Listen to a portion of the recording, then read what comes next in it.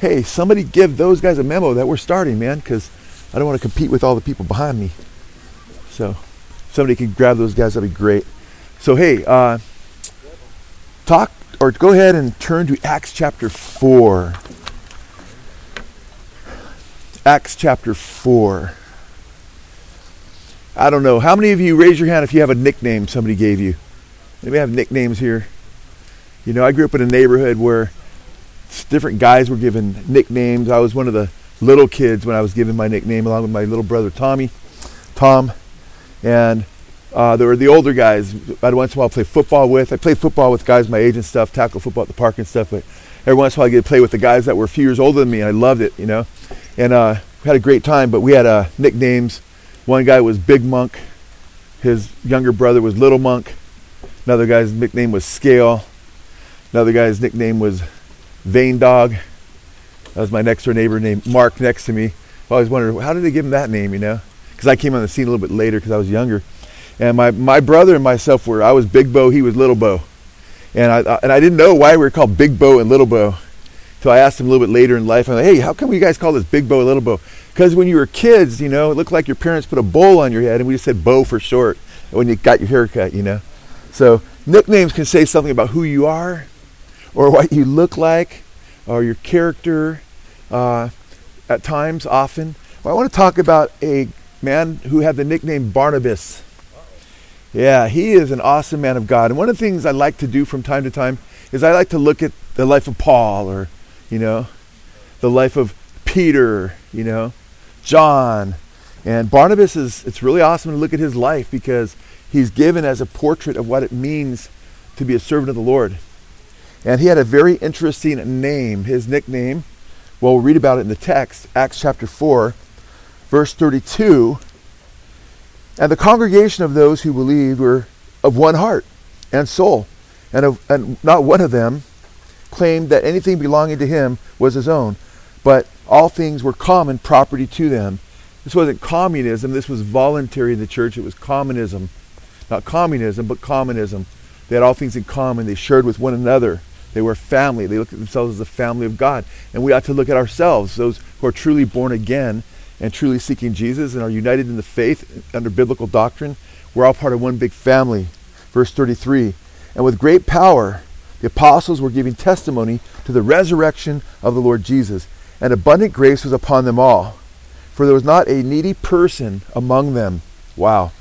For all who were owners of land or houses would sell them and bring them the proceeds of the sales and lay them at the apostles' feet, and they would be distributed to each other to the extent that any had need. So they often would see the needs in the church, and there was, keep in mind, at this time there had been the day of Pentecost, where the early church had really got ramped up. Jesus said to tarry in Jerusalem after he rose from the dead, and before he ascended, he gathered his apostles together and told them to tarry or wait in Jerusalem until they were endued with power from on high, the Holy Spirit to come upon them and would empower the church. Well, that was on the day of Pentecost, which was a feast day of the harvest, which was perfect because when the Holy Spirit came upon them, that feast day was a picture of the harvest of souls, and all kinds of people were saved, 3,000 in one day. And people had traveled from all over, not only just Israel, but outside of Israel, different regions of the world, Jews, for that day, and many of them got saved. Look at it, just right after that, the gospel was preached again, and thousands more get saved. So all of a sudden you have thousands and thousands of people saved, and many of them finding who the Messiah was, their whole lives transformed. So a lot of them didn't move back to wherever they were. They figured, hey, we're back in Israel. We're going to call Jerusalem our home for now. So you had all kinds of believers there that were trying to start their new life, not only in Christ, but they were trying to make ends meet. So you had a lot of poverty, and there was such excitement and unity among the brothers and sisters and love for what God was doing that they were selling their homes, selling if they had lands, they would sell them at times, sharing with the church, sharing with one another. And it was a beautiful thing that was going on. So it's important to understand the context there, and it's important for us to understand that when there's needs and we can meet them, we need to seek the Lord and say, hey, sometimes it is his desire to use us, sometimes it's not, but we need to pray and to be open to the Lord. But what's interesting is verse 36. Now Joseph, a Levite of Cyprian birth, he was from Cyprus, who was also called Barnabas by the apostles, which translated means what? The scriptures tell us what his nickname was. He was called Barnabas by the apostles. The apostles named this guy son of encouragement, which translated means son of encouragement. Now guess what? There are all kinds of encouraging folks that you read about in the scriptures in the New Testament, in the church. So this guy must have really stuck out as far as how encouraging he was, and what an example he is to us, because he's given by name. So I've sometimes gone through the scriptures and shared with you as many scriptures as I can find where it says to encourage one another. 1 Thessalonians chapter 5, many passages were called to encourage one another, and that means to instill courage, to come alongside and encourage, and somebody who's sagging or maybe growing weary in the faith, to pick them up and encourage them to go forward and not to give up, and so forth. And Barnabas was the son of encouragement. And it says of him in that context, verse 37, he owned a tract of land, which is really interesting because the Levites weren't allowed to own land in Israel. But he was born of Cyprian birth, so he probably owned, that was like the third biggest island in the Roman Empire, or of Rome, I should say, or that the Romans held at that time. And he had a Cyprian birth, so he probably owned a tract of land there. He sold it. It says he owned a tract of land, so he sold it and brought the money and laid it at the apostles' feet. So first and foremost, because I thought, Lord, I'm going to find different ways that Barnabas is encouraging and challenge all of us in the name of Jesus to follow his example. And the first thing, the first time you see his name in the book of Acts, we're told his name is Joseph, but his nickname is Barnabas, and we're told that he sold a tract of land. It doesn't say he sold his home. He didn't become necessarily homeless, but he sold a tract of land. He was a richer Jew, and with those proceeds, he gave them to the church. Now keep in mind, the church at that time was in what kind of shape? They were hurting because there was a lot of people in need. So he saw a big need, but he got excited about what the Lord was doing and saving so many of his countrymen, and himself knowing who the Messiah was, Jesus Messiah, wanting them to know. And he was just excited to see what God was doing by the Holy Spirit. He recognized that God had chosen the apostles. They were eyewitnesses of the resurrection of Christ, and he becomes a very prominent figure being used by the Lord in the church. So the first, we see his first recorded act of encouragement was actually in giving. Okay, he saw the need and he acted. And brothers and sisters, this is very important for us because we have to love not just in word. Amen. We have to love in deed. Amen. And he's a great example of one who, and it's important to love in your words too. But it's even more important to love with your actions. And we read in 1 John chapter 3, verse 18, little children, let us not love in word only, neither with tongue only, but in deed and truth. Amen? So we need to love in deed and in truth. And in James 2:14 through 17, when it talks about the characteristics of true faith and faith without works being dead, just as the body without the spirit is dead, and he illustrates what living faith is. And in James chapter 2 verse 14 he says, what use is it, my brothers and sisters, if someone says he has faith but he has no works? Can that faith save him? If a brother or sister is without clothing and in need of daily food, and one of you says to them, go in peace, be warmed and be filled, yet you do not give them what is necessary for their body, what use is that?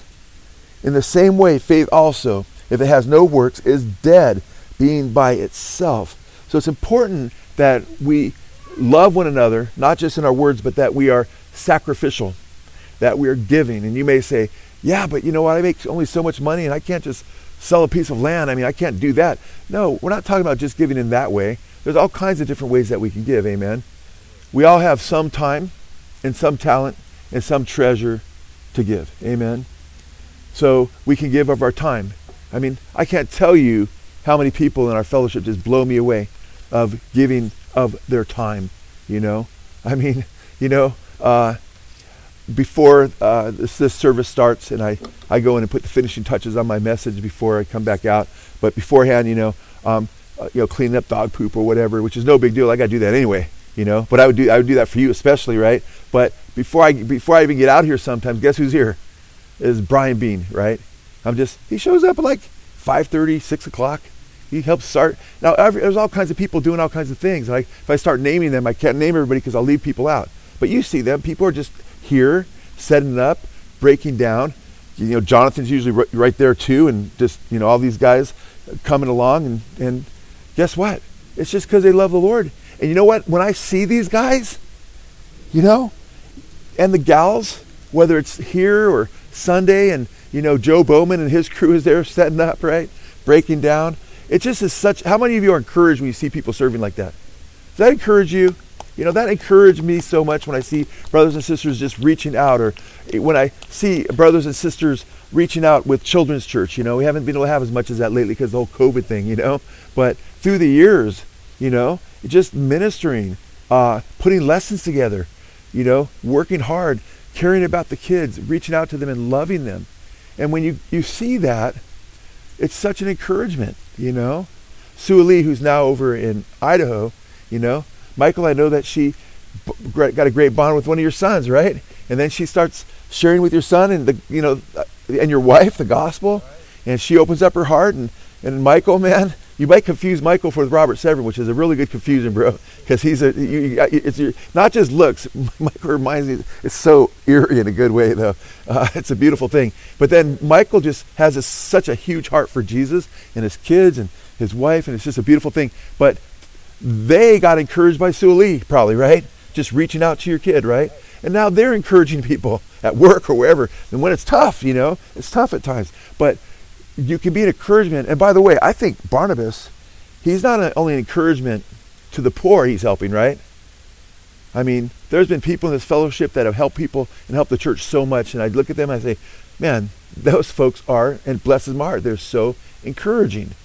Whether it's time, talent, or treasure, whether somebody sacrificing their time or using their talent, the gifts that the Lord has given them, spiritually speaking, more than just talent, supernatural gifts, and being utilized by the Lord, or treasure financially. We couldn't do a ton of things that we're able to do if it wasn't for certain people stepping up, and all kinds of people stepping up as well, giving together, And even the widow's mite, the widow could just give that one little mite, and Jesus recognized her. He said, see that widow who put that mite in, which was worth like hardly anything. But he said because she gave from her poverty, she gave more than everybody else. So Lord looks at our hearts. And this man, Barnabas, son of encouragement, is an encouragement to those who get blessed by him. But you know what? He's not just an encouragement to the poor. Number two, he's an encouragement to the rich, because he's an example to other people that have money. Some people have money, some people don't, somewhere in between. And he's an encouragement to show the others that had money, how to be a blessing. On the heels of this chapter is chapter 5, when you have Ananias and Sapphira, right? That ended a little bit differently. They weren't sons or daughters of encouragement. Now, so Barnabas was an encouragement to the poor and those who were in need. There's also a time where people are in famine later, and the church is in famine. And Agabus has a prophecy about how the church would go through a famine, and it certainly did. And he gathers up money from the churches with Paul to bring the money to Jerusalem to help with the famine relief, So he is not just a guy with money, but he's helping out in certain ways to make sure the church is taken care of. And he's a son of encouragement, a guy that had some wealth but used it for God's glory. Amen. So he encouraged the poor, number one, but also he's an encouragement to the rich by being an example. Number 3, Barnabas was an encouragement to the outcast. He was an encouragement to the outcast. Can anybody think of the guy that was an outcast that he might have helped? It's interesting. There was a guy that was a radical outcast. A lot of the church they probably prayed for this guy's salvation because they feared him. His name was Saul, because Saul was persecuting the early Christians. Saul was a leading Pharisee under the tutelage of Gamaliel, and Barnabas might have actually been under him as well, because he was a Levite. Barnabas may have even, according to Tertullian, the early church father, it was Barnabas that wrote the book of Hebrews. Okay? We don't know that because Hebrews is not signed, and many people say Paul, but Paul says he always puts his name on his letters, so we're not really sure that it would be Paul, although some parts do look like Paul. Some say Luke, some say Apollos. We don't know. I do know. I know who wrote Hebrews. I have no doubt about it. God. Okay? He inspired it. Amen. I don't know what human agency he used. He might have used Barnabas, but Barnabas is this awesome man of God. But Paul, after he was dragging Christians out of their homes and having them, trying to get them to renounce Christ as a false Messiah and turn them away from Christ. And remember what happened with Stephen. Stephen, man, filled with the Holy Spirit, Acts 7 proclaims Christ. And Paul was leading that deal where they stoned him to death. And they took his clothes, their clothes, and they put him by Paul, because when they were stoning Stephen, the blood would splat and so forth. And Paul oversaw that. And guess what? You have the church fearing Paul. So on the road to Damascus, when Paul's going to Damascus, and the Lord appears to him in a bright light that blinds him for 3 days, there's scales on his eyes, he falls down, and he's like, Lord, you know, and he knows who it is. It's kind of interesting. And the Lord says to him, Saul, Saul, why persecutest thou me? You know, and then he leads him to a man named Ananias, and he has him baptize him. He lead him to a full understanding of the gospel, and the scales fall off his eyes, and Paul begins to preach the gospel. And he begins to preach the gospel. Guess who's suspicious of him? The early church, the Christians. They don't know if they could trust this guy. They're hearing rumors that this guy's, changed and he's transformed and so forth. But they're weary of this guy, Saul of Tarsus, who would later go by his Roman name, Paul. But it wasn't easy. Can you imagine that happening? You might be thinking, okay, he's trying to weasel his way into the church. There's some kind of government scam going on, or whatever, and so forth. But guess what happened, man? Guess who became the liaison, the encouragement for the one who was considered an outcast and brought him into the church? It was Barnabas. It was Barnabas.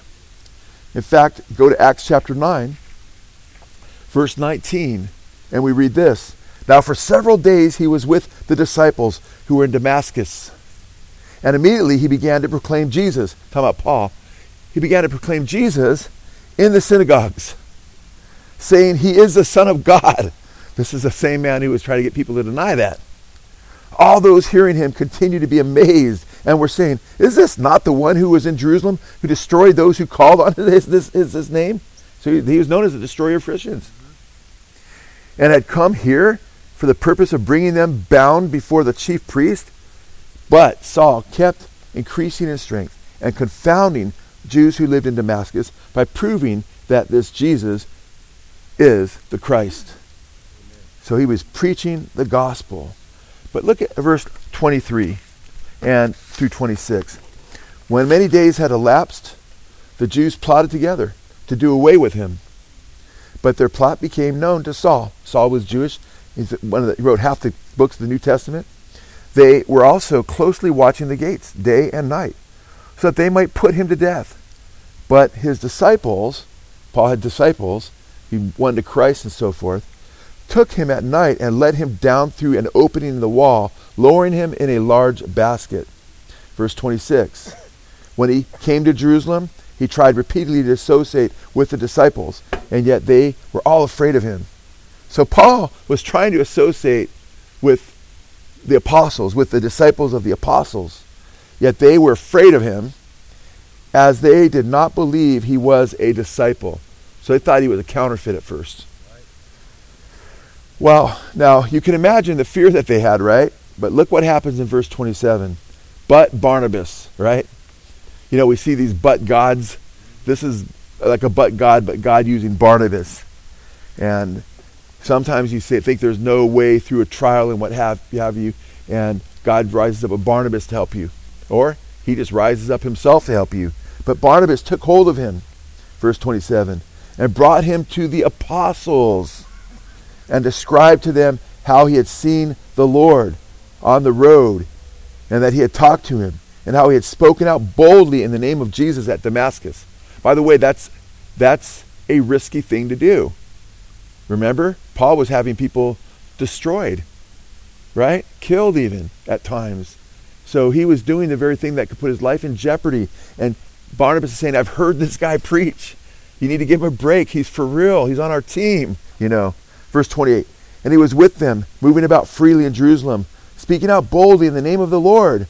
And he was talking and arguing with the Hellenistic Jews, but they were attempting to put him to death. Now when the brothers learned of it, they brought him down to Caesarea and sent him away to Tarsus. So he was accepted by the brethren. Verse 31 says, so the church throughout Judea, Galilee, and Samaria enjoyed peace as it was being built up. And as it continued in the fear of the Lord and in the comfort of the Holy Spirit, it kept increasing. By the way, praise God.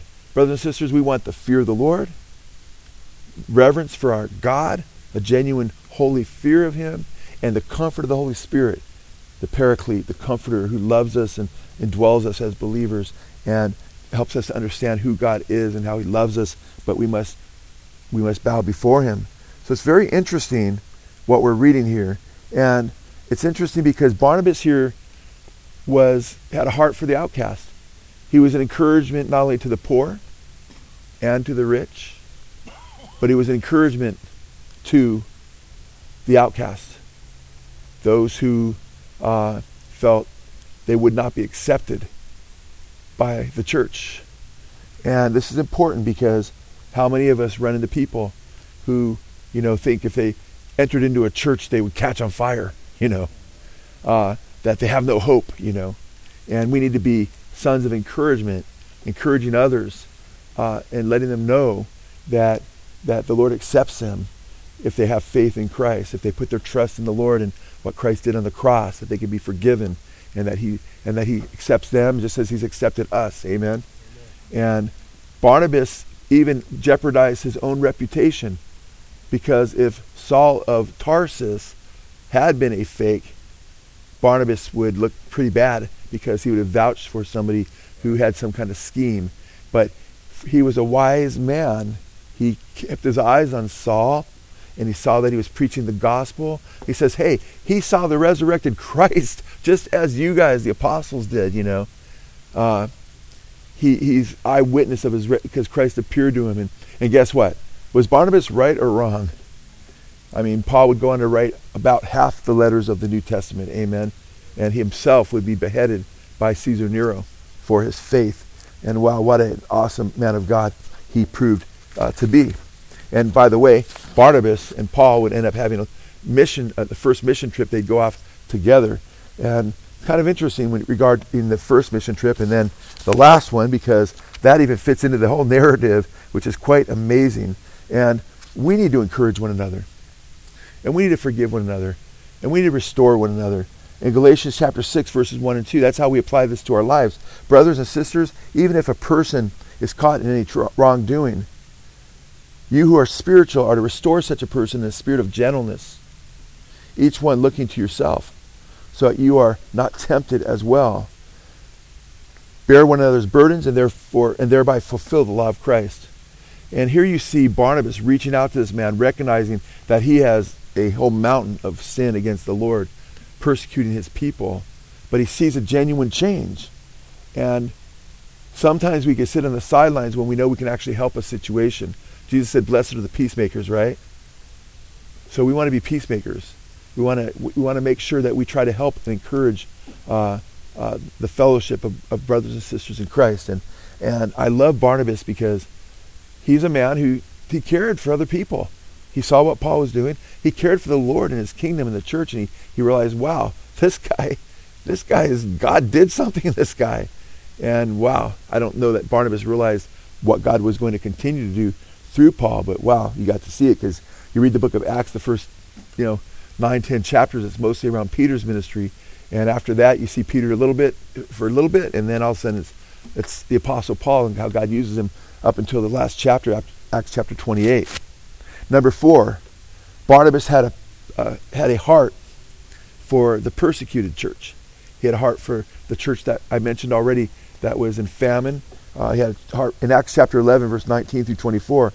So then arose, it says in verse 19 through 24, so then those who were scattered because of the persecution that occurred in connection with Stephen made their way to Phoenicia, Cyprus, and Antioch, speaking the word to no one except the Jews alone. But there were some of them, men of Cyprus and Cyrene, who came to Antioch and began speaking to the Greeks as well, preaching the good news of the Lord Jesus. And the hand of the Lord was with them, and a large number believed and turned to the Lord. The news of them reached the ears of the church in Jerusalem, and they sent Barnabas off to Antioch. So Barnabas figures in a lot through the book of Acts. Then when he arrived and witnessed the grace of God, he rejoiced and began to encourage them with resolute heart to remain true to the Lord. Now it's interesting, the church is under persecution now. It's spreading out, and there's a danger of turning away from the Lord.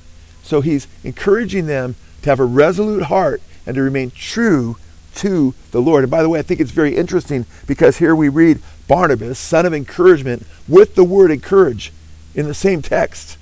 So it's saying, and I think this is fascinating because this is a place I thought, wow, of all the places I looked, this is a place where it actually uses the word encourage with his name, son of encouragement, and it shows you how he was encouraging them. And he was encouraging them to make sure they had resolute hearts. They were resolved in their hearts. The New Year's coming up and people make all kinds of resolutions, right? Well, this is the main resolution you want to have. He encouraged them to have resolute hearts to what? To remain true to the Lord. And I thought it was interesting because when I was looking at Barnabas, there's a few passages like in Acts 11, Acts 13, and Acts 14. We're looking at Acts 11 right now, but also 13 and 14, which I was always fascinated by because all three passages encourage, it shows the disciples encouraging the church to continue in the faith, to not fall away, to remain true. But what was fascinating to me this time, and I've always liked how those three texts go together because it's a model for me as a pastor, us as a church, of how the early church encouraged one another to continue in the faith, which you don't hear a lot today, by the way. It's very rare that you even hear messages like that because of the whole once saved, always saved, and all that stuff. But the early church was constantly, just like Jesus, telling them that you have to keep your hand to the plow, right? Remember Lot's wife, right? Be ready when I return. You'll be cut in pieces, thrown. There's all these warnings that Jesus gave. He that endures to the end will be saved. On and on and on. He gave these warnings about continuing. And I thought, isn't it interesting in Acts 11, Acts 13, Acts 14, we see that the leaders of the early church were constantly telling the church to continue in the faith. But what I found fascinating this time around, I realized, wow, Barnabas is part of the focal point of that message. And he's a son of encouragement. And his encouragements come in the form of warnings to abide in the faith and continue, remain true to the Lord because of the blessing that's in that and in the end, right? Being with the Lord forever, right? So it's quite fascinating because, again, go ahead and read verse 23. Then when he arrived and witnessed the grace of God, saw God had saved these folks, he rejoiced and began to encourage them all with resolute heart to remain true to the Lord. The English Standard Version says, he exhorted them all to remain faithful to the Lord with steadfast purpose. The NIV says, he encouraged them all to remain true to the Lord with their hearts, with all their hearts. So along those lines, he wasn't only encouraging the persecuted church, but number 5, he was encouraging the believers to remain faithful to Christ. In fact, look at Acts chapter 13, verse 43, one of the texts I just alluded to, and we see in chapter 13, verse 43, that Paul and Barnabas were encouraging the disciples, right, to remain steadfast to the Lord again, other disciples. Verse 43 says, Paul and Barnabas, who were speaking to them and urging them to what? Urging them to continue in the grace of God. Urging them to continue in the grace of God. Galatians chapter 5, verse 3 and 4 warns that you can be cut off from Christ and fall away from grace. Okay? You can turn your back on the Lord. You can deny him. He says if we disown him, he will disown us. So they're encouraged, and it's interesting. It says Paul and who?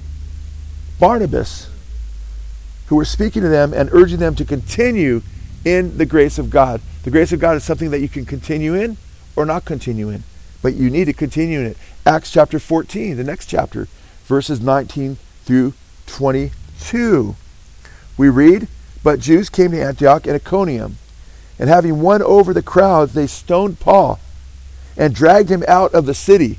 So they're stoning him to death practically. They're trying to kill him. And dragged him out of the city, thinking that he was dead. But while the disciples stood around him, he got up and entered the city. Wow, this guy just can't stop him, right? The next day he left with Barnabas for Derbe. Wow. Nice to have a Barnabas around when you've been almost stoned to death, right? You probably need some encouragement. You're probably dragging a little bit, right? And Barnabas is encouraging him. Verse 21 through 22. And after they had preached the gospel to that city and had made a good number of disciples, they returned to Lystra, to Iconium, and to Antioch. Look at verse 22 now. What were they doing? Paul and Barnabas. Strengthening the souls of the disciples, encouraging them to what? Continue in the faith. Now there again, we see the word encouragement with Barnabas' name. And I just think it's fascinating. It's the first time I realized this during my present study. As I just was reading through the text, I'm like, wow, Lord, the way you point out that he encouraged people the most was by encouraging them not to give up, not to give in, not to turn back to Sodom, not to leave off the plow, take their hands off the plow, amen? Not to quit the race of life, to continue until they were crowned with the crown of life, amen? He encouraged them, he encouraged them, he encouraged them. And brothers and sisters, this message is being a Barnabas. We need to be Barnabases, amen? So we need to be encouraging our brothers and sisters in the faith. And when brothers and sisters are struggling, when they are tempted to give into sin, we need to step up and say, hey bro, hey sister, don't do that. Don't go that route. Continue in the grace of God. Look what Jesus has done for you. The kingdom of God, is before us, and continue to hold fast and be faithful to him, amen? Because he died for you and he rose again. And the Lord God says, be faithful unto death and I will give you what? The crown of life. And I just think it's interesting because it's in this text in verse 22, it says, strengthening the souls of the disciples and encouraging them what? Encouraging them to continue in the faith. Now notice when you encourage someone, that means you're encouraging, you're giving them courage. The English word speaks of, you're basically giving them courage by your words, by your example, by your deeds, whatever the context may be. And earlier we read that Barnabas and Paul were strengthening the disciples, right? Telling them to continue in the grace of God. So you strengthen others by your words. You, brothers and sisters, if we would just realize how important our words are when we encourage one another, we would do it far more. Your words, when you encourage a brother or sister to be steadfast, telling them that you love them and that Jesus loves them and that you're an example to them and that you're there for them. That's just such a powerful thing. And don't despise, as the Bible says in Job, the day of small things. It may seem small to you, even your words may seem small, but they could be so encouraging to other people. So it's important that you encourage your brothers and sisters. You may have brothers and sisters right now that a brother or sister who's not walking. But the book of Jude says to snatch them out of the fire. Galatians 6 we already read, so restore them in a spirit of gentleness, amen? Watching yourself so you're not tempted too. James 5:19-20 says, brethren, if any of you turn from the truth and one converts him back, he'll save a soul from death and hide a multitude of sins, amen? That means the Lord wants to use you as an instrument of his saving grace by you sharing the gospel with someone who's fallen, saying you need to put your trust in Jesus again. You need to, so you want to encourage people not to fall, but if someone has fallen, you want to encourage them to come back. That's huge because we're ministers of reconciliation. And oftentimes when we talk about being ministers, as the scriptures say, you are and I am, we're all ministers of reconciliation. And oftentimes when we talk about that, we think of it in a sense of winning the lost to Christ. Amen? And that's true. But guess what? It's also winning the backslidden back to Christ. Amen? Helping them to be reconciled again to the Lord, those who've turned their back on him. And letting them know, if they refuse to repent, they have a stricter judgment, it says. It's better not to have known the way of righteousness, 2 Peter chapter 2, verses 20 through 22, than after having known it, to turn from the holy commandment delivered unto you. It says, if after coming to know Jesus, knowing Jesus, NIV, epigenosis, they turn away. Be better for them not to have known the way of righteousness after having known it, to turn away from the holy commandment delivered to them, because they're like the pig that's been washed and turns back to its wallowing in the mire, or the dog who returns to its vomit. It's worse. Jesus says, the one who knew his master's will, master, servant, it's a servant-master relationship, and turns from him, gets worse, more stripes, cut in pieces, thrown with the hypocrites and unbelievers, better than the one who didn't know the master's will. So that's in Luke chapter 12. These are serious passages. Hebrews chapter 10, verses 26 through 31. If we go on sinning willfully after receiving the knowledge of the truth, there no longer remains a sacrifice for sins, but a certain fearful looking for a fire indignation which will devour the adversaries of God. And if they were put to death under the witness of 2 or 3 witnesses, under the testimony of Moses, of how much worse punishment than under the testimony of Moses in the Old Testament, how much worse in the New Testament, if they reject the Son of God and the blood of the covenant by which they were sanctified. It's serious stuff when people fall away. And we need to warn each other. Those warnings are given to us in Scripture to encourage us. And I just think it's fascinating that Barnabas' ministry, the main element I see through his ministry, you see all these wonderful things he's doing, but one of the main elements is encouraging the brethren to continue in the faith. And encouragement doesn't always mean a warm, fuzzy, good-sounding encouragement. Oh, you just look so wonderful today. Oh, Jesus must love you. You're going to have a blessed day because, da-da-da. No, so it's not this, this Joel Osteen smile and where it's kind of just everything's fake and everything's great. And, no, man. In fact, look at what he goes on to say in verse 22. Strengthening the souls of the disciples, encouraging them to continue in the faith, and saying it is through what? Many tribulations that we must enter the kingdom of God. Okay? He didn't say you're going to have your best life now. There's a book by Joel Osteen called Your Best Life Now. He'll say through many tribulations we must what? Enter the kingdom of God. He's warning them. He's encouraging them. He's still encouraged in them, coming alongside, encouraging them to not give up, to not throw in the towel, to stand fast to the end of the fight, to fight the good fight, to lay hold on eternal life, to stay in the race to the end. Amen? And I love that about Barnabas because he's got these warnings. Continue in the faith, you need to. And it's through much tribulation that we must enter the kingdom of God. He didn't have a soft message. So his encouragement wasn't flowery. By the way, keep in mind, this was in times of great persecution. This is in times when leaders in the church and church members like Stephen were losing their heads, were being beheaded and crucified, as you'd read later. And in Paul's lifetime, Nero's garden, Nero killed Paul, Caesar Nero. And he said, you guys light of the world? He literally dipped Christians in oil and put them on stakes and lit them on fire and said, look, in his garden, the light of the world. These were tough times, guys. Okay? And I'm not just talking about, I'm not just talking about what Paul went through. I'm talking about a lot of the disciples. So they needed that kind of encouragement. We don't know what's going to go down in the nearest future. We know what's going down according to the book of Revelation. We have the big picture. Unless God gives you a very clear detail of what's going to happen tomorrow, which he usually doesn't, you just know you need to remain faithful. You need to know that he loves you and that he remains faithful to you, amen? That he's good, he's loving. If you trust him, he'll never leave you or forsake you, amen? He's there for you. You just keep looking to him. And he works all things together, even the tough things, for the good, for those who love him and are called according to his purpose. Amen? So I love this. And so sometimes encouragement, oftentimes it comes in the context of a warning. But it's the big picture. Through much tribulation, he warns them, we must what? Enter the kingdom of God. There's the prize. Amen? Jesus is with us now, but we're going to be with him in his kingdom forever. So just hold fast. It's worth it. Amen?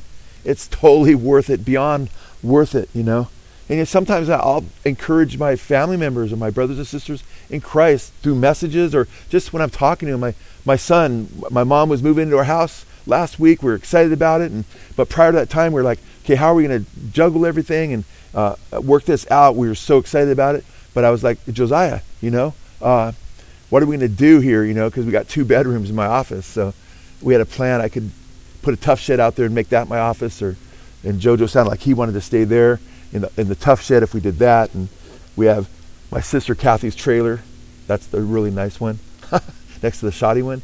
We had that one too, but they said he could use their trailer too. And so we had maybe the garage into office, and he could take my office in there. We had these different ideas we're praying about. And one day I was just like, Lord, I go, Josiah wasn't too, hip on using the trailer. So we're like, you know what are we going to do this? So we're praying about it. And I threw my arms up, said, Lord, you got to show me a way. I don't know how this is going to work out. I know there's a way though, because we want to honor my mom. We can't wait for her, but I want to make sure I have provision for Josiah. I'm not going to ask him to leave, so we're going to work this out. And you know what? Later that day, Josiah was picking up Abby McFall from the airport, and he was driving. And Siri said the fastest way was along the coast to come back to see me by 20 minutes. Josiah says, well, I'm like, really? I could take the coast? He takes the coast. He's telling Abby, I'd love to get a job out here, because he used to be a waiter and then a manager over at Tokiwa Sushi over in Moore Park. But he's going, by the coast. He goes, you get paid a little better and so forth, and could even live out here. He drops her off, and then he gets a phone call, from brother in the church.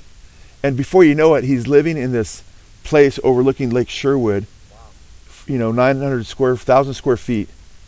And it's beautiful. You see the lake out through most of the windows for free for the next 9 months. And I'm like, thank you, Jesus.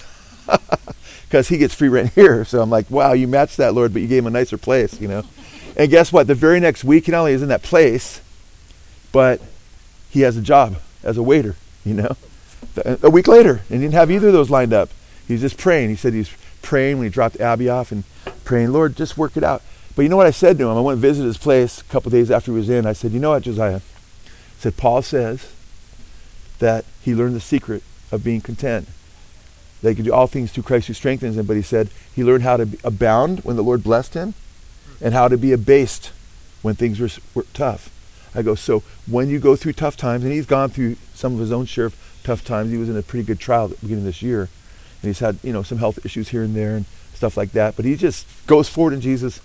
He loves the Lord. And I said, just remember though, when you aren't in a place where you got 9 months free rent or whatever, and things get tough, you remember this. Amen? I remember telling my wife a few days ago, I said, hey baby, I go, remember what Job said to his wife? And by the way, I thought about this. I thought, there's not a lot of real good encouragement in the book of Job because his friends he called them miserable comforters, right? And I thought, wow, the most encouraging thing, one of the most encouraging lines, at least in all of Job, is actually uttered by Job to his wife. And I didn't say all that to my wife. I just thought about it later. I thought, wow, that's pretty heavy. Because Job said to her, because she's like, curse God and die, That's exactly what Satan wanted, right? That's the lie from the pit. End it all. And it's like, really? And not get through the trial? God, there's light at the end of the tunnel. Just keep my faith in Jesus or in the Lord, Job could say. But you know what he said to her? He said, shall we only take all the good the Lord's given us and not the bad? Because he was so blessed, right? He was so blessed for so many years. So he said to her, he said, should we accept all the good but not any of the bad? And you have to remember that when you're going through trials. Amen. The crazy thing for us as believers, what we would consider bad, God works for the what? Good. So for us, it's a win-win situation.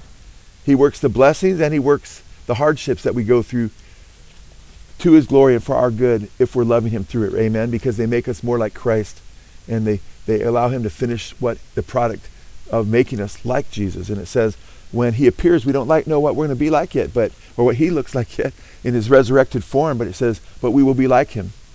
1 John chapter 3. Philippians chapter 3, verse 19 through 21 as well. It says that our bodies will be fashioned like unto his glorious body. That's a mind blow, because when you think about it, man, he ascended. We're going to ascend too and meet him in the air. When the disciples were huddled and afraid of the authorities, Jesus, in his flesh and bone body, scars still there, appears when the doors are locked to them. How does that happen? How does he go through the walls? Well, a physicist tells us that there's a lot of space in the walls in matter. You just can't configure your body to go through that space. I guess Jesus could, you know. And so we're going to have interesting bodies, you know.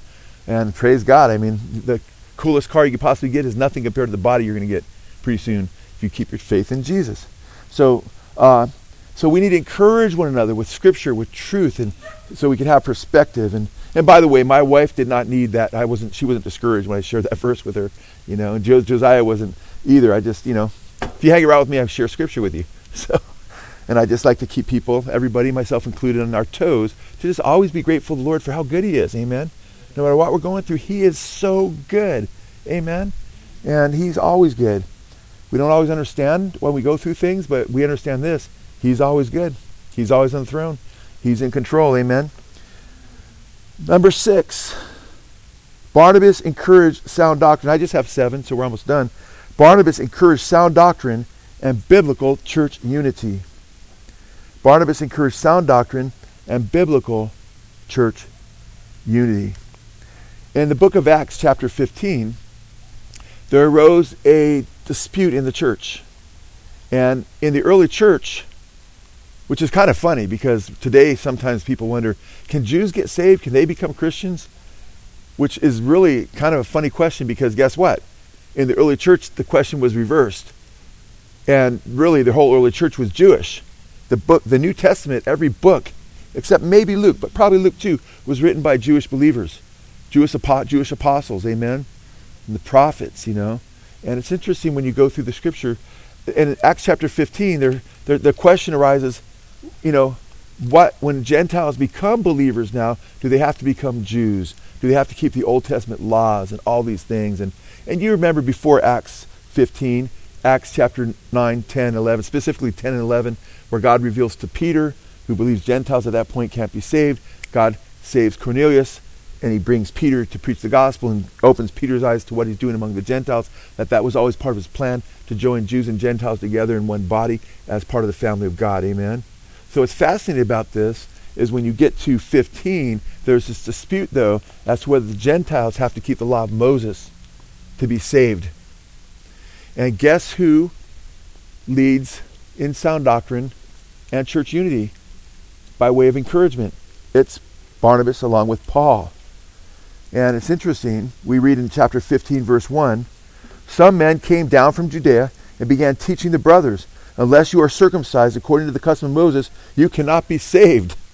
You can't be saved unless you keep the law of Moses, which we know is a lie. And after Paul and Barnabas had a heated argument and debate with them, now Paul and Barnabas will have a heated argument with each other later. We'll read about. They'll get a debate, okay? But right now, Paul and Barnabas are having a heated argument with those who believe you have to be circumcised according to the law of Moses to be saved. And the brothers determined that Paul and Barnabas and some others of them should go up to Jerusalem to the apostles and elders concerning this issue.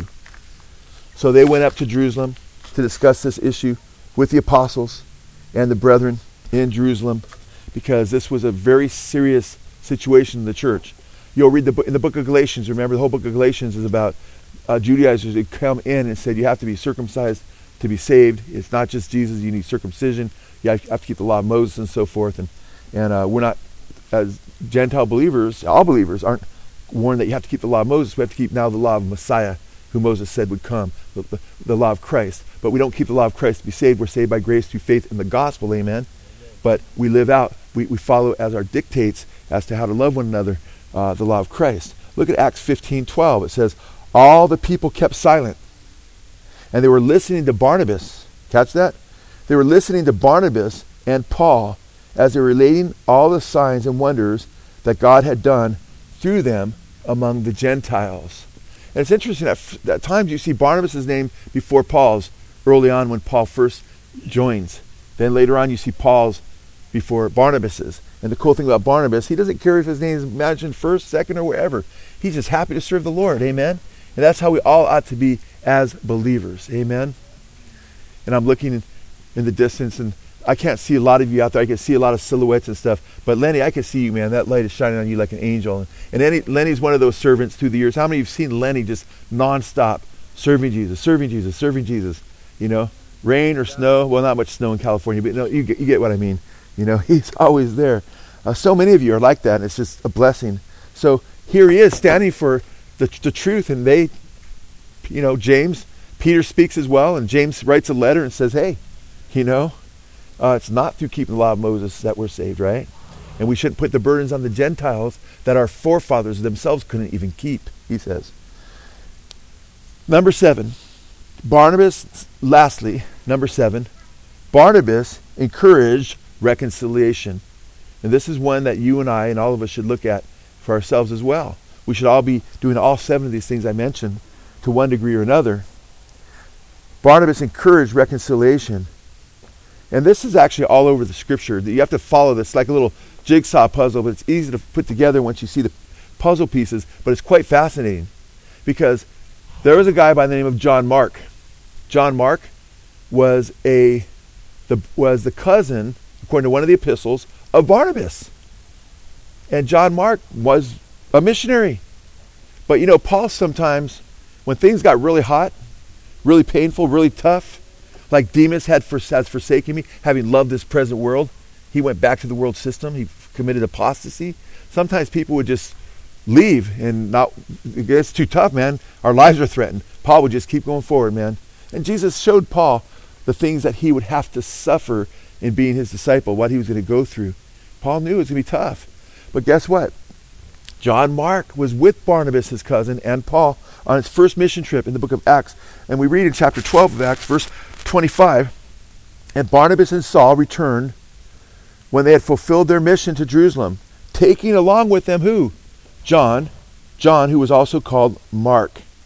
Okay? So John Mark or Mark. But guess what? John Mark abandoned the Apostle Paul on this mission trip. And we read in Acts 13, verse 13. Acts 13:13.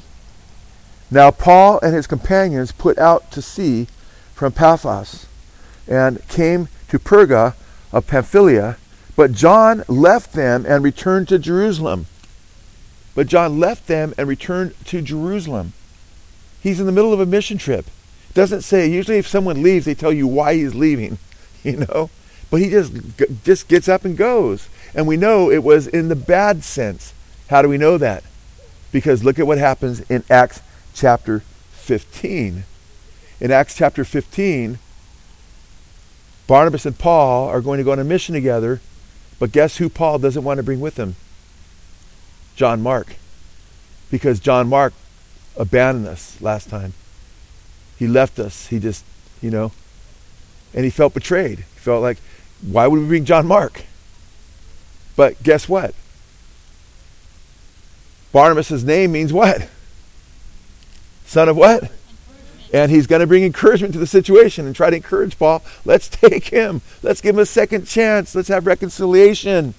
And we read in Acts chapter 15, verse 36. After some days, Paul said to Barnabas, let's return and visit the brothers and sisters in every city in which we proclaim the word of the Lord and see how they are. Barnabas wanted to take John, called Mark, along with them also. Verse 38. But Paul was of the opinion that they should not take along with them this man who had what? Who had deserted them in Pamphylia and had not gone with them to the work. And it's kind of emphasizing that he was getting out of the work. Hey, missions is work, okay? Oh, there can be some good times when we go on mission trips and with our brothers and sisters, we try to have a day off, or we try to have times where there's a blessings. But man, there's a lot of times where your face is to the stone. You know, you're helping, you're working, you're hurting at times. But when it's done, you're like, praise God, you did it for the kingdom of God, and it's worth it. Any of the tribulations that you go through. But he didn't want them to take along John Mark, who had deserted them. Right in verse 39. Now it turned into such a sharp disagreement. This is Barnabas and Paul now.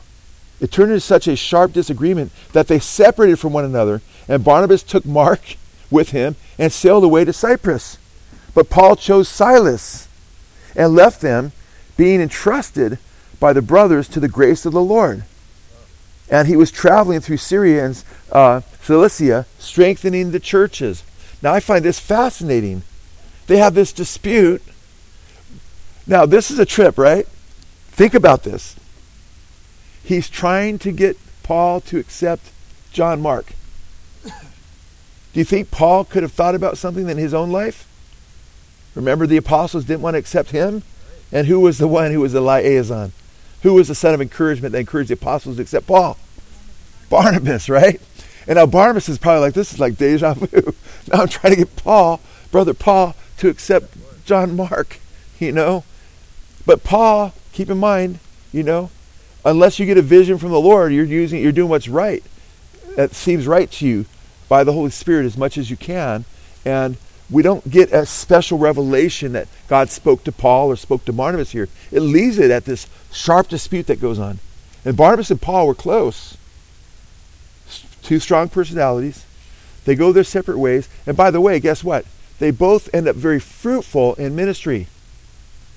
But guess what happens? Are you guys with me tonight? Yeah.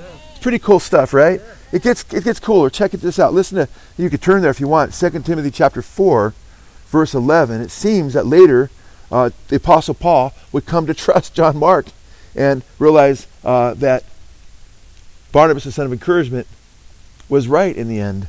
Perhaps. Maybe he said, well, maybe it needed to happen. I don't know what he would specifically say about, John Mark's development. But in 2 Timothy 4:11, we read this. Only Luke is with me, Paul says. Now keep in mind, in 2 Timothy, Paul is talking about Demas and others and everybody's forsaken me. He feels forsaken, and he was forsaken a lot. He had a lonely ministry time at times. But he says, only Luke is with me. Take along Mark. He says, take along Mark and bring him with you, for he is useful to me for service. Isn't that a trip? So later on, he realizes, wow, John Mark's actually useful.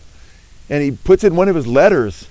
He's kind of eating crow in a way, too. He's saying, hey, bring Mark along. I know he's useful for service. Because then he realized, wow, that next missionary trip, that wasn't with Barnabas, but John Mark was with Barnabas. He realized that John Mark held fast, continued, and finished the work. He probably just needed to grow in the Lord, right? Grow up, I don't know how old he was, but needed to grow up and mature. And it's tough stuff. And, but listen to Colossians 4:10. I love how Barnabas is mentioned and John Mark's mentioned in the epistles. Colossians 4:10. Paul writes, Aristarchus, my fellow prisoner, sends you his greetings, and also Barnabas, cousin, and also Barnabas is what? Cousin Mark. I wasn't making that up. That's his cousin. And also Barnabas' cousin Mark, about whom you received instructions. If he comes to you, what does he say? Welcome him. That's Paul. Welcome him, because he realized that he had grown, and he realized, I should have given a chance, and now I am, because now I've seen, just like the apostles were told that Paul had changed, right? And guess who was the conduit here? Guess who was the man that God was using to bring this reconciliation? Barnabas, son of what? Encouragement. Jesus said, blessed are the peacemakers, amen? As brothers and sisters in Christ, we need to be peacemakers, amen? We need to go the extra mile to try to encourage brothers and sisters to forgive each other, to love each other, to minister together, amen? Not by closing your eyes and acknowledging wickedness and unrepentant sin and false doctrine, because we see in Acts chapter 15, Barnabas is encouraging sound doctrine, amen, and standing against the teachings of the Judaizers for the sake of true biblical church unity. But here we see like he was with Paul in the apostles, and here he is with Mark and Paul. He's also the son of encouragement in the context of reconciliation. Brothers and sisters, we've gone. I'm not even going to go through all 7 by way of, review. I just want to encourage you. You can listen to the podcast later. You can grab a CD or whatever when we get back in the building. But I just want to encourage you guys. Let's continue to be an encouragement by sharing our time, our talent, our treasure with one another in the Lord. Amen. Let's continue to encourage one another, continue in the faith. Let's encourage one another by reaching out to those who are outcast or those who need to be reconciled, those who are hurting, those who are maybe maybe weaken the faith at a certain point. Let's be patient, love one another. Amen. Being wise, being prayerful, being watchful, watching our own selves so we too are not tempted and fall away. You know,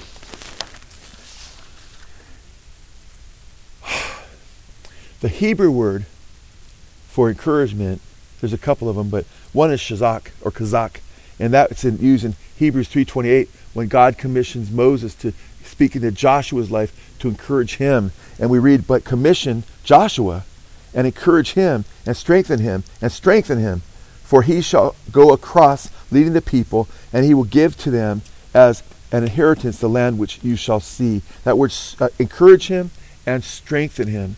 And then we'd see later that Joshua would encourage them, to be steadfast in the Lord. Amen. And it's interesting because the New Testament word, which I think is important, that's translated encouragement at times, is parakaleo. Parakaleo. And it's interesting because if any of you remember the whole name of the Holy Spirit in John chapter 14 through 16, when he's called the Comforter or the Counselor or the Helper, the Greek word is paraclete, which is related to parakaleo. And I think it's very interesting because of what we read about Barnabas and his connection with the Holy Spirit, and how it's God's Spirit that used Barnabas and transformed his life. He didn't just come out of the womb that way. We don't know what his life was before he was saved. We saw Paul's life before he was saved, but Paul becomes an incredible encouragement as well. You see him growing in that, and guess who mentored him? Barnabas, right? And Barnabas, what was his secret? Well, I think it's interesting because we read a few things about him, and I won't describe all things he did because we just did that, most of the things he did. But I want to read one text of Scripture, Acts 11:30, which tells us what his character was like. It says, for he was a good man. Acts 11:24. He was a good man. Deep down in his heart, he wanted to do what's right. He wanted to sincerely glorify the Lord with the way he lived his life. He wanted to magnify his God. Amen. He was a good man. It says, and full of the Holy Spirit and faith. Wow. He was full of the Holy Spirit and faith. I mean, he just obeyed the Lord and went forward and sought to do right. Amen. And when he saw problems, he wanted to be involved in, Lord, use me to whatever degree. He wasn't a busybody. He wasn't a guy that was like, I'm the know-it-all and I'm going to be involved in every circumstance and tell everybody how it ought to be. No, he wasn't like that. He was just always there. Whether it was selling a tract of land to help the poor, whether it was helping people accept Paul, the apostles, or accepting or saying, hey, John Mark, I would love to go with, can you imagine going on a mission trip with the Apostle Paul? All the miracles he's doing, everything else. But Barnabas is like, you know what? I'll go this way because I want to see God work in John Mark's life. And I believe that's what he wants me to do. He was sacrificial in a lot of ways. He didn't look for the glory. He looked for God and God to get the glory in his life. And he reached out and cared for people. And that's what we ought to be doing. And I just think it's interesting that it says he was filled with faith. That means full of trust in the Lord. How do you grow in your faith? Faith comes by hearing, and hearing by the Word of God. Amen. The message of the gospel, the word of Christ. So you stay in the Word, you trust him, and you look to him, and you hold fast to him, even as he was encouraging them to continue in the faith and continue the grace of God. But he's also full of the Holy Spirit. And the Holy Spirit is what? Parakaleo means, para means to come alongside. Okay? Parakaleo means to come alongside and aid and help, to encourage. That's what it's translated, encourage. The paraclete, who Jesus said he wouldn't leave us as orphans, right? But he'd give us the helper. The Holy Spirit lives in us, amen? Barnabas was the man he was because he was filled with the Holy Spirit. You saw less of Barnabas and more of the Lord. Are you with me tonight?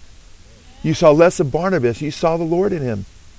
And it's as we decrease, John the Baptist said, I must decrease and he must increase. It says we decrease in our lives and we point to Jesus and he increases in our lives, that we're able to be more of a blessing to other people. Because we can't in and of ourselves bless anyone. We can do nothing, Jesus said, apart from him, amen? But through Christ we can do all things. So it's imperative that you and I understand that we need more of Jesus, that we want him, less of ourselves, and to be filled with the fullness of Christ and his Spirit. So, because the Paraclete, the Holy Spirit who lives in us, the fruit of the Spirit, Paul says, is what? Love, joy, peace, long-suffering, gentleness, godliness, right? Faithfulness, meekness, self-control, all these things. And against such there is no law, Paul says. And these are the things that you see in Barnabas. So it's not you saying, man, Barnabas was this way. That's not how I am. No, guess what? That's how each of us can be. That's why this message is becoming Barnabas. Being a Barnabas. Be a Barnabas. Amen? Be like Barnabas, because Barnabas is simply an example of what each of us can be to one degree or another. But guess what? Jesus is our ultimate example. Amen? But sometimes he puts the cookies on the table. He says, hey, look, you think becoming like me is unachievable? Here's a man. Look at Paul. Paul says, follow me and follow my example as I follow Christ. Amen? Paul's another one. Amen? But we see the chinks at Paul's walk at times where he's growing. No one was perfect. No one is perfect. None of us here are perfect. Amen? We all fall short of God's glory. And we don't look to any one man and say, this is who I want to be like. We look to Jesus and say, that's the one I want to be like. But we can look at each other, and I can see things in all kinds of my brothers and sisters and say, I want to be more like that, you know? That's a beautiful trait. That's a beautiful thing that I see in this person's life. And we should be able to look at each other and show that to each other in our lives as well. Amen? But do that. Let your light shine, Jesus said. Jesus said, let your light shine so men can see your good deeds and glorify your Father in heaven. Amen? You don't do them to be seen of men for your own glory. You do good deeds to point to Jesus and his saving gospel, and so people can know him. Amen? You shine that light. Amen? So let's be like Barnabas. Let's be like Paul. Let's ultimately be like Jesus. Amen? All right, let's bow our hearts before the Father. Father God, we love you so much. You are so amazing. You are so good. We praise you, Father, for the riches of your word, Lord. And we thank you for a nice evening, Father.